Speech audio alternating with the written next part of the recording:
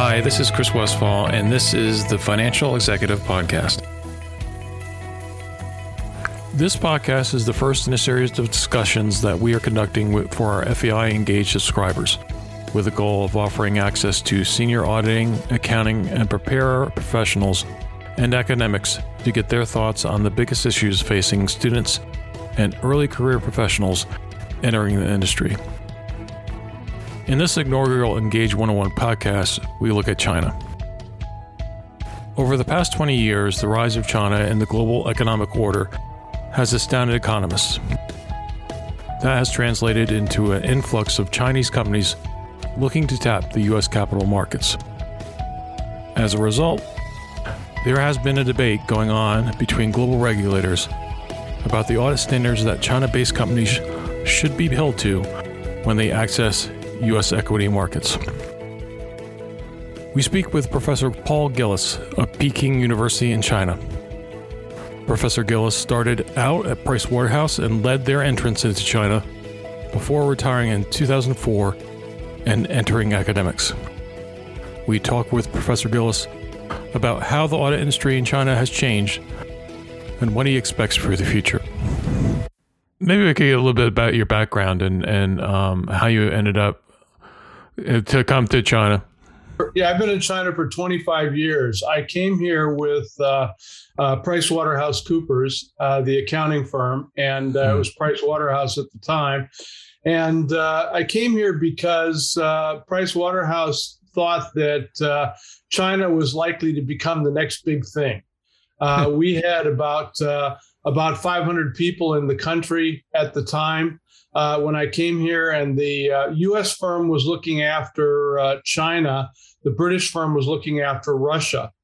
And each of the big four firms were operating much that way. Either the UK firm would take one of them and the US firm would take the other one and look after it. So they transferred some partners in from the US to lead the development of the market. And they were right, of course, that this was the next big market. That 500 people that we had when I came in 1997 is about 25,000 today.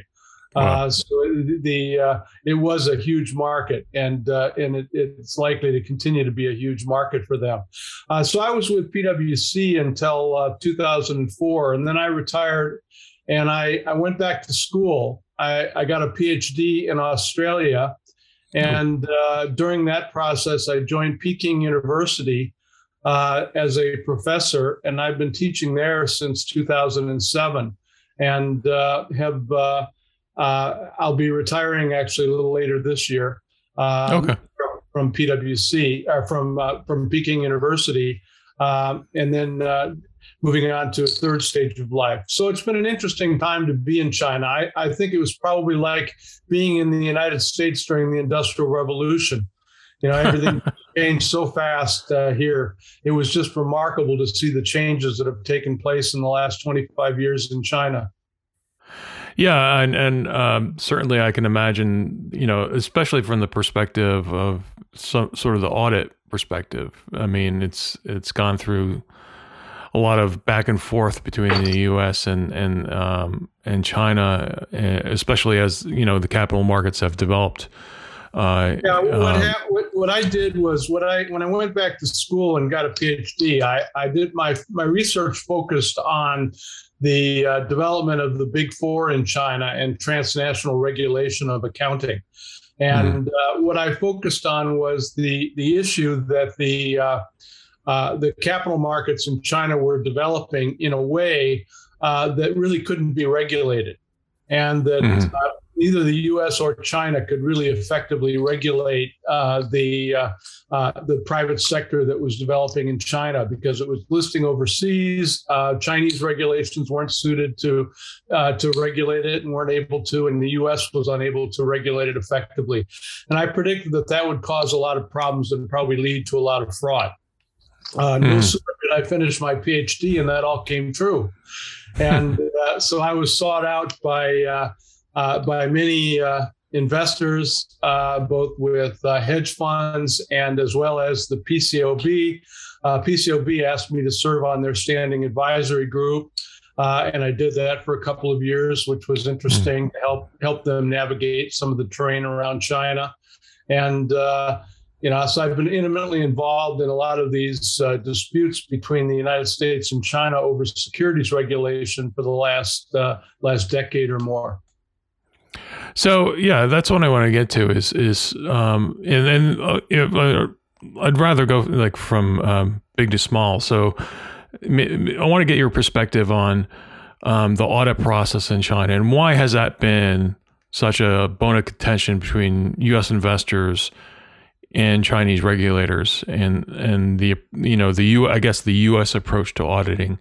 How come that has become such a bone of contention? Well, one of the reasons is that China's private sector, and the private sector is now dominant in China. It creates most of the jobs and has most of the revenue in China. It overtook the state sector. If we go back 30 years, basically everything was controlled by the state. And then when the private sector developed, it was unable to raise capital in China. There were barriers to that. Some of them were real. Some were just more customary, that the state-owned enterprises were favored over the public enterprises. So many of these companies chose to go to the U.S. To raise capital. Because the U.S. at the time that these private Chinese companies were booming was .com 1.0, when the U.S. stock market went crazy back around 2000. And NASDAQ hit 5,000, which had dropped back and didn't recover to that for many years later. It was the best place to raise capital. And U.S. investors seem to have a great appetite for private Chinese stocks. So the U.S. became the preferred destination for the private sector. The private sector used the U.S. capital markets quite extensively. In fact, there's only 2 countries in the world which use the U.S. capital markets this extensively, and that is China and Israel. And one of the things that happened was around the time that these Chinese companies were developing and using the U.S. capital markets, the Enron blew up. Right. And when Enron blew up, the Sarbanes-Oxley came around as a fix for that. And one of the perceptions was that self-regulation of the accounting profession didn't work very well. So the PCAOB, the Public Company Accounting Oversight Board, was created basically to take over the regulation of the accounting profession from the profession itself. And the PCAOB was really given 3 tasks. One, it was to create the rules for how companies ought to be audited. Secondly, it was to inspect the accounting firms to make sure they're following those rules. And then third, it was to investigate and discipline anyone who didn't follow the rules. The consequence of that was that the inspections have become the most important function of the PCAOB. Right. And they've been a really tough regulator that way. They're not very popular by the auditors because they're viewed to be too tough. They in the early years, they failed about half of the audits that they looked at. They would find them deficient in terms of how the audits were done. And so they've not been a very popular regulator. When they tried, they have to inspect every accounting firm at least every 3 years. The largest firms are inspected every year. But all the largest firms are some of the big U.S. firms. The China and something like 50 accounting firms in China registered with the PCAOB, although most of them don't do any audits. The Big Four does most of the public company audits in China, but they do them through a member firm in China, which is owned by the local Chinese, not owned by the U.S. firm or any international firm. It's really more like a franchise operation, the way they are organized. And so what the PCAOB was supposed to inspect those firms every 3 years. And in the early 2000s, when they first tried to come to China to do inspections, they were told that they could not come to China for two main reasons. One is that allowing a foreign regulator to enforce foreign law against Chinese nationals on Chinese soil would impinge upon China's national sovereignty. A somewhat understandable issue. And then secondly, that the audit work papers might contain state secrets that they want to have disclosed to foreigners. I don't think audit work papers contain very many state secrets. I've been shown some examples of where they have, but in the cases where state secrets have been included in audit work papers, they probably didn't need to be there to support audit work. It probably could have been left out to begin with. At any rate, so the PCAOB was blocked from coming to China. Now, it was blocked from coming to a lot of countries initially. Most of Europe said you can't come here either because of data privacy laws and other reasons. But slowly but surely, the PCAOB has knocked down all the objectors to the point where now only China is a holdout. And China is a holdout with respect to mainland China and also with respect to Hong Kong, to the extent that the audit in Hong Kong has any activities in China, which all of them do. So there haven't been any inspections in either China or Hong Kong because of of China's position on this. Now they've tried to negotiate this for 20 years, unsuccessfully so far. They've tried some pilot investigations. They've reached some interim agreements on providing documents in connection with investigations and disciplinary actions. But the U.S. has been pretty firm that it does not get the information it needs. Now, eventually, Congress jumped into the act.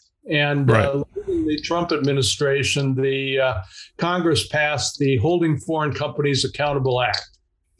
And what the Holding Foreign Companies Accountable Act says is basically that no company can trade on U.S. exchanges if its auditor cannot be inspected by the PCAOB.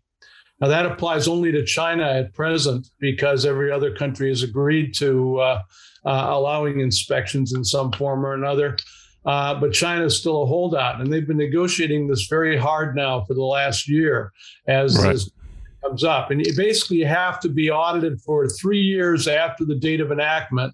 This got enacted in December of 2020. And so for 3 years after the date of enactment, if you are audited by a CPA firm that cannot be inspected, then you will be suspended from trading. We've just finished the first year under that, and companies are filing annual reports, including the audit report of an auditor that cannot be inspected. The SEC is now announcing those companies as they file and announcing that they basically have strike one. And they file again next year using an auditor that can't be inspected. They'll get strike two. And then when they file their 2023 reports early in 2024, they would get strike three and then be stricken from the U.S. market, both the exchanges and the over-the-counter markets. And so China's kind of freaked out about that right now. The stocks have been highly volatile when this kind of news comes. They've tended to they've taken a pretty serious beating over the last year as this deadline keeps looming.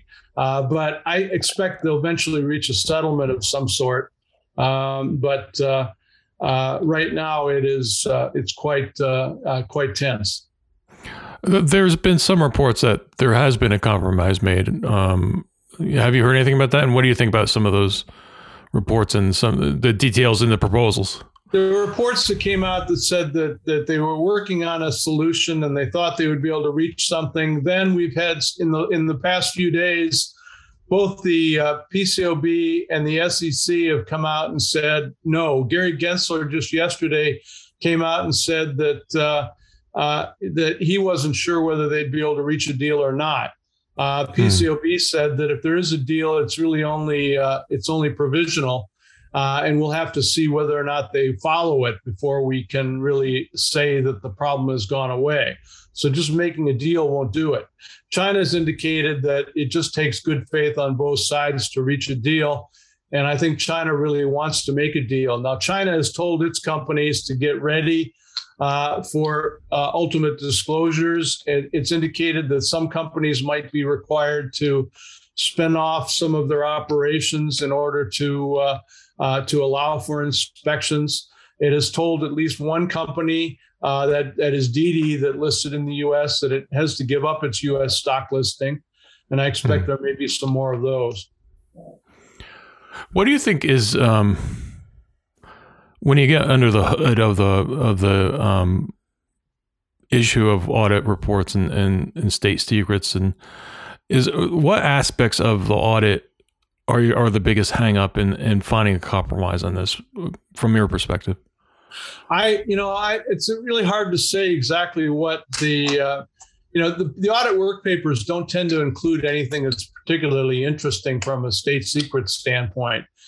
China's been saying they're very concerned that companies like Didi, which is the Uber of China, that the ride information there could be useful to the CIA to track the movements around Chinese military bases. Well, that kind of data is not available in the audit work papers.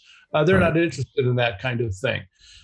Executive compensation is, of course, maybe sensitive, but it's publicly disclosed in most cases. Anything that's in the audit work papers shouldn't be much of a problem.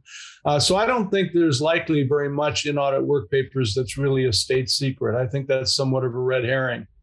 Mm-hmm. And just from your perspective, why do you think there is a discussion of a compromise now? Is just because you're already into the first strike, second strike?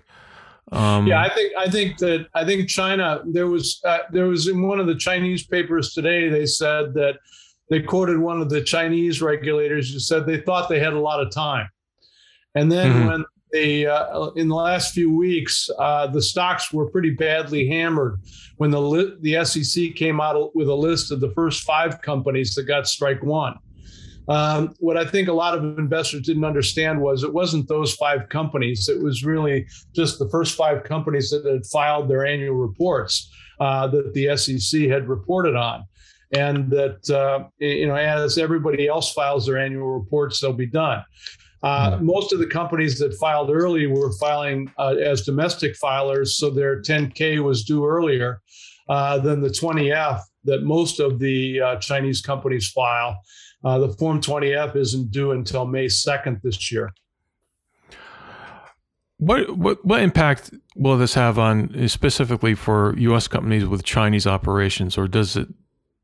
You mean not necessarily China-based companies, but U.S. companies with operations in China? Does this affect them at all? It should not have any effect on those companies at all because. They are none of them would fall under the Holding Foreign Companies Accountable Act because they are using they're almost all the multinationals are using a U.S.-based auditor. Now that for the China operations are audited by the China member firm usually.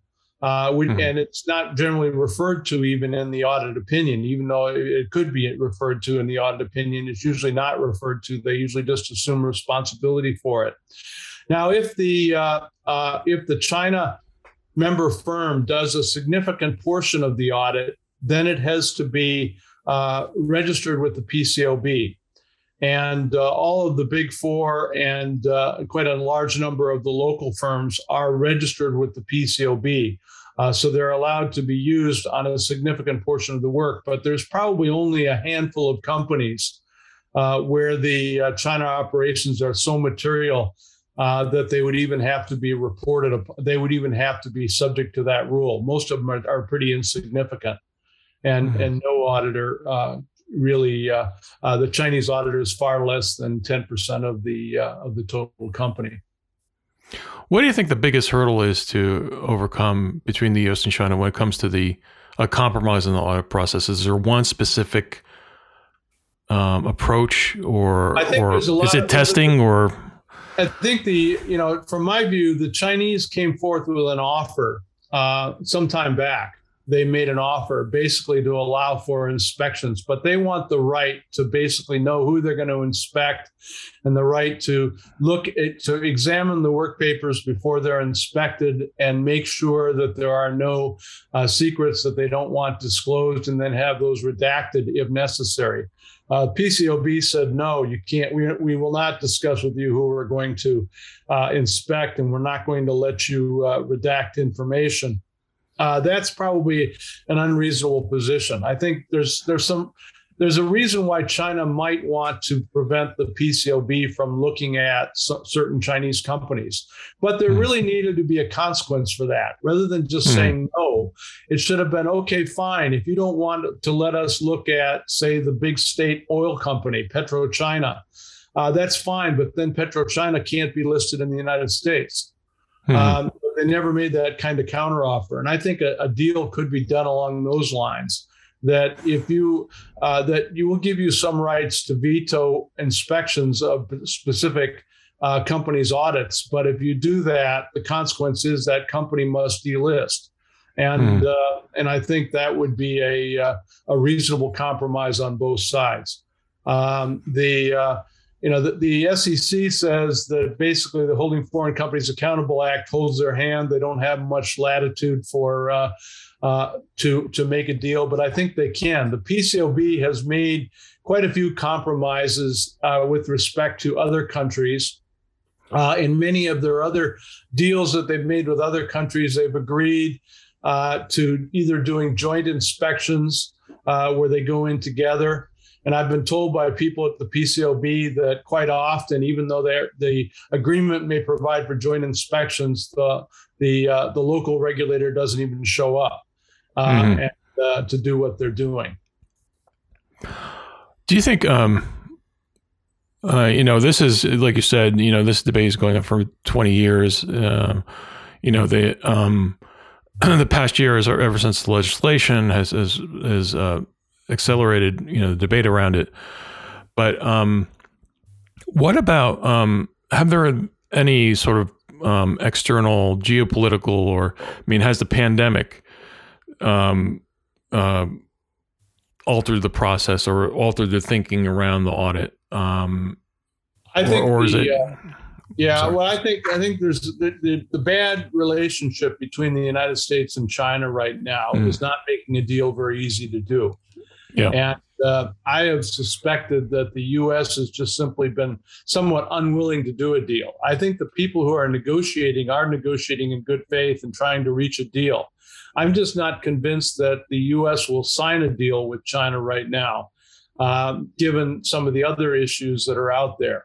And, I think China basically didn't really want to negotiate too hard with the U.S., given Trump's trade war. And I think China's been quite disappointed that all of Trump's policies, anti-China policies, weren't reversed when Biden came in. Biden has instead continued all of the China policies, basically, that Trump had done. I think Ukraine, it creates a whole new set of issues. China is allied with Russia. And although China, I think, is trying very hard not to create a problem with that, there's a risk that I think China will that basically China's support for Russia could make it politically difficult to do a deal with China. Do you think, and this is more of a 50,000 foot question. Do you think there is a fundamental difference between the U.S. and China when it comes to financial disclosures, or are they basically on the same page? I think when I look at the accounting for Chinese companies that are listed in the United States, I'd say it's probably comparable to the financial reporting is pretty much comparable to what you see with similar peer companies in the U.S. I think the quality is actually pretty good. I think the auditors are trying to do quite a good job. I think there have been a number of low quality companies that have come to market from China to the U.S., and many of those had fraud in them. A lot of them came to market through the reverse merger route before the exchanges shut that down, and they were unprepared for being a public company. And didn't have much respect for their public shareholders, and just wanted the prestige of being a public company without really the responsibilities. I think generally the auditors, did get duped a lot early on in the process. I think one of the problems that we had in China was that China basically, the auditors that came to China brought foreign audit methods with them. And so they audited companies like they would in the West. But some of the assumptions that underlined those audits, such as separation of duties, were based on a Western culture, not on a Chinese business culture. And what they were unaware of is how actually easy it is in China to undermine internal controls that deal with issues like separation of duties. And I think auditors were also unprepared. One of the classic frauds that we saw many of early on in the process was false cash balances. The company wants to fake revenue. You got to put that's a credit on the balance sheet. You got to put the debit someplace. You can't put it in accounts receivable because people age accounts receivable. So what you want to put it is someplace where no one's going to really question it. Nobody ever questions a company for having too much cash. So they put it in cash. And then, of course, the audit procedure for cash is something you did your first day on the job as an auditor. You send out a bank confirmation, and if the bank confirmation comes back and says this is the balance, then the balance on the bank statement is the actual balance that's in the bank. Then you basically have got a good starting point for your entire audit. Well, what they found in China was that quite often the CFO would have a very close relationship with the bank manager. And he'd call up the bank manager and he'd say, "Hey, I need you to do me a solid. What I want you to do is these auditors, these foreign auditors, are going to send you a letter. It's going to say we have $50 million in our bank account. I just need you to sign that for me because it's no big deal. You won't get in any trouble. It's just for the purposes of the foreign audit and foreign regulators. I know I've only got $5 million in my bank account, but if you could say I have 50 million, I'd really appreciate that." And the bank manager basically owes the guy a favor because maybe he transferred his 5 million in sometime when the guy needed new money to be his KPI. And so I think that auditors were somewhat naively never realized how easily that process would be corrupted.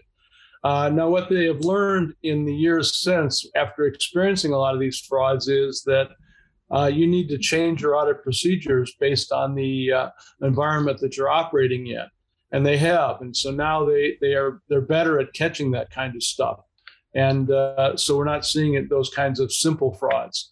That said, we still see frauds coming out of China, and but I think they tend to be much more sophisticated than they were before. So the last question I have for you is, obviously you've been, as you said, at the beginning of this sort of complete upheaval of the Chinese economy and its integration into the rest of the world, and especially its connection to the United States and the capital flowing back and forth. And you've seen so much. What are your thoughts on the next 5-10 years? Are you hopeful, not as hopeful for more integration? What are your thoughts on that? Well, I think we're at a real threshold of potentially a huge change. And, I think if, China is starting to feel its oats, and that is it really wants to take a leadership position in the world. And it feels like the U.S. is holding it back. U.S. and Europe are holding it back. But China desperately needs the U.S. and Europe. They're the customers. And so you can't have too big of a fight with your customers. So I think China would love to find a way to calm those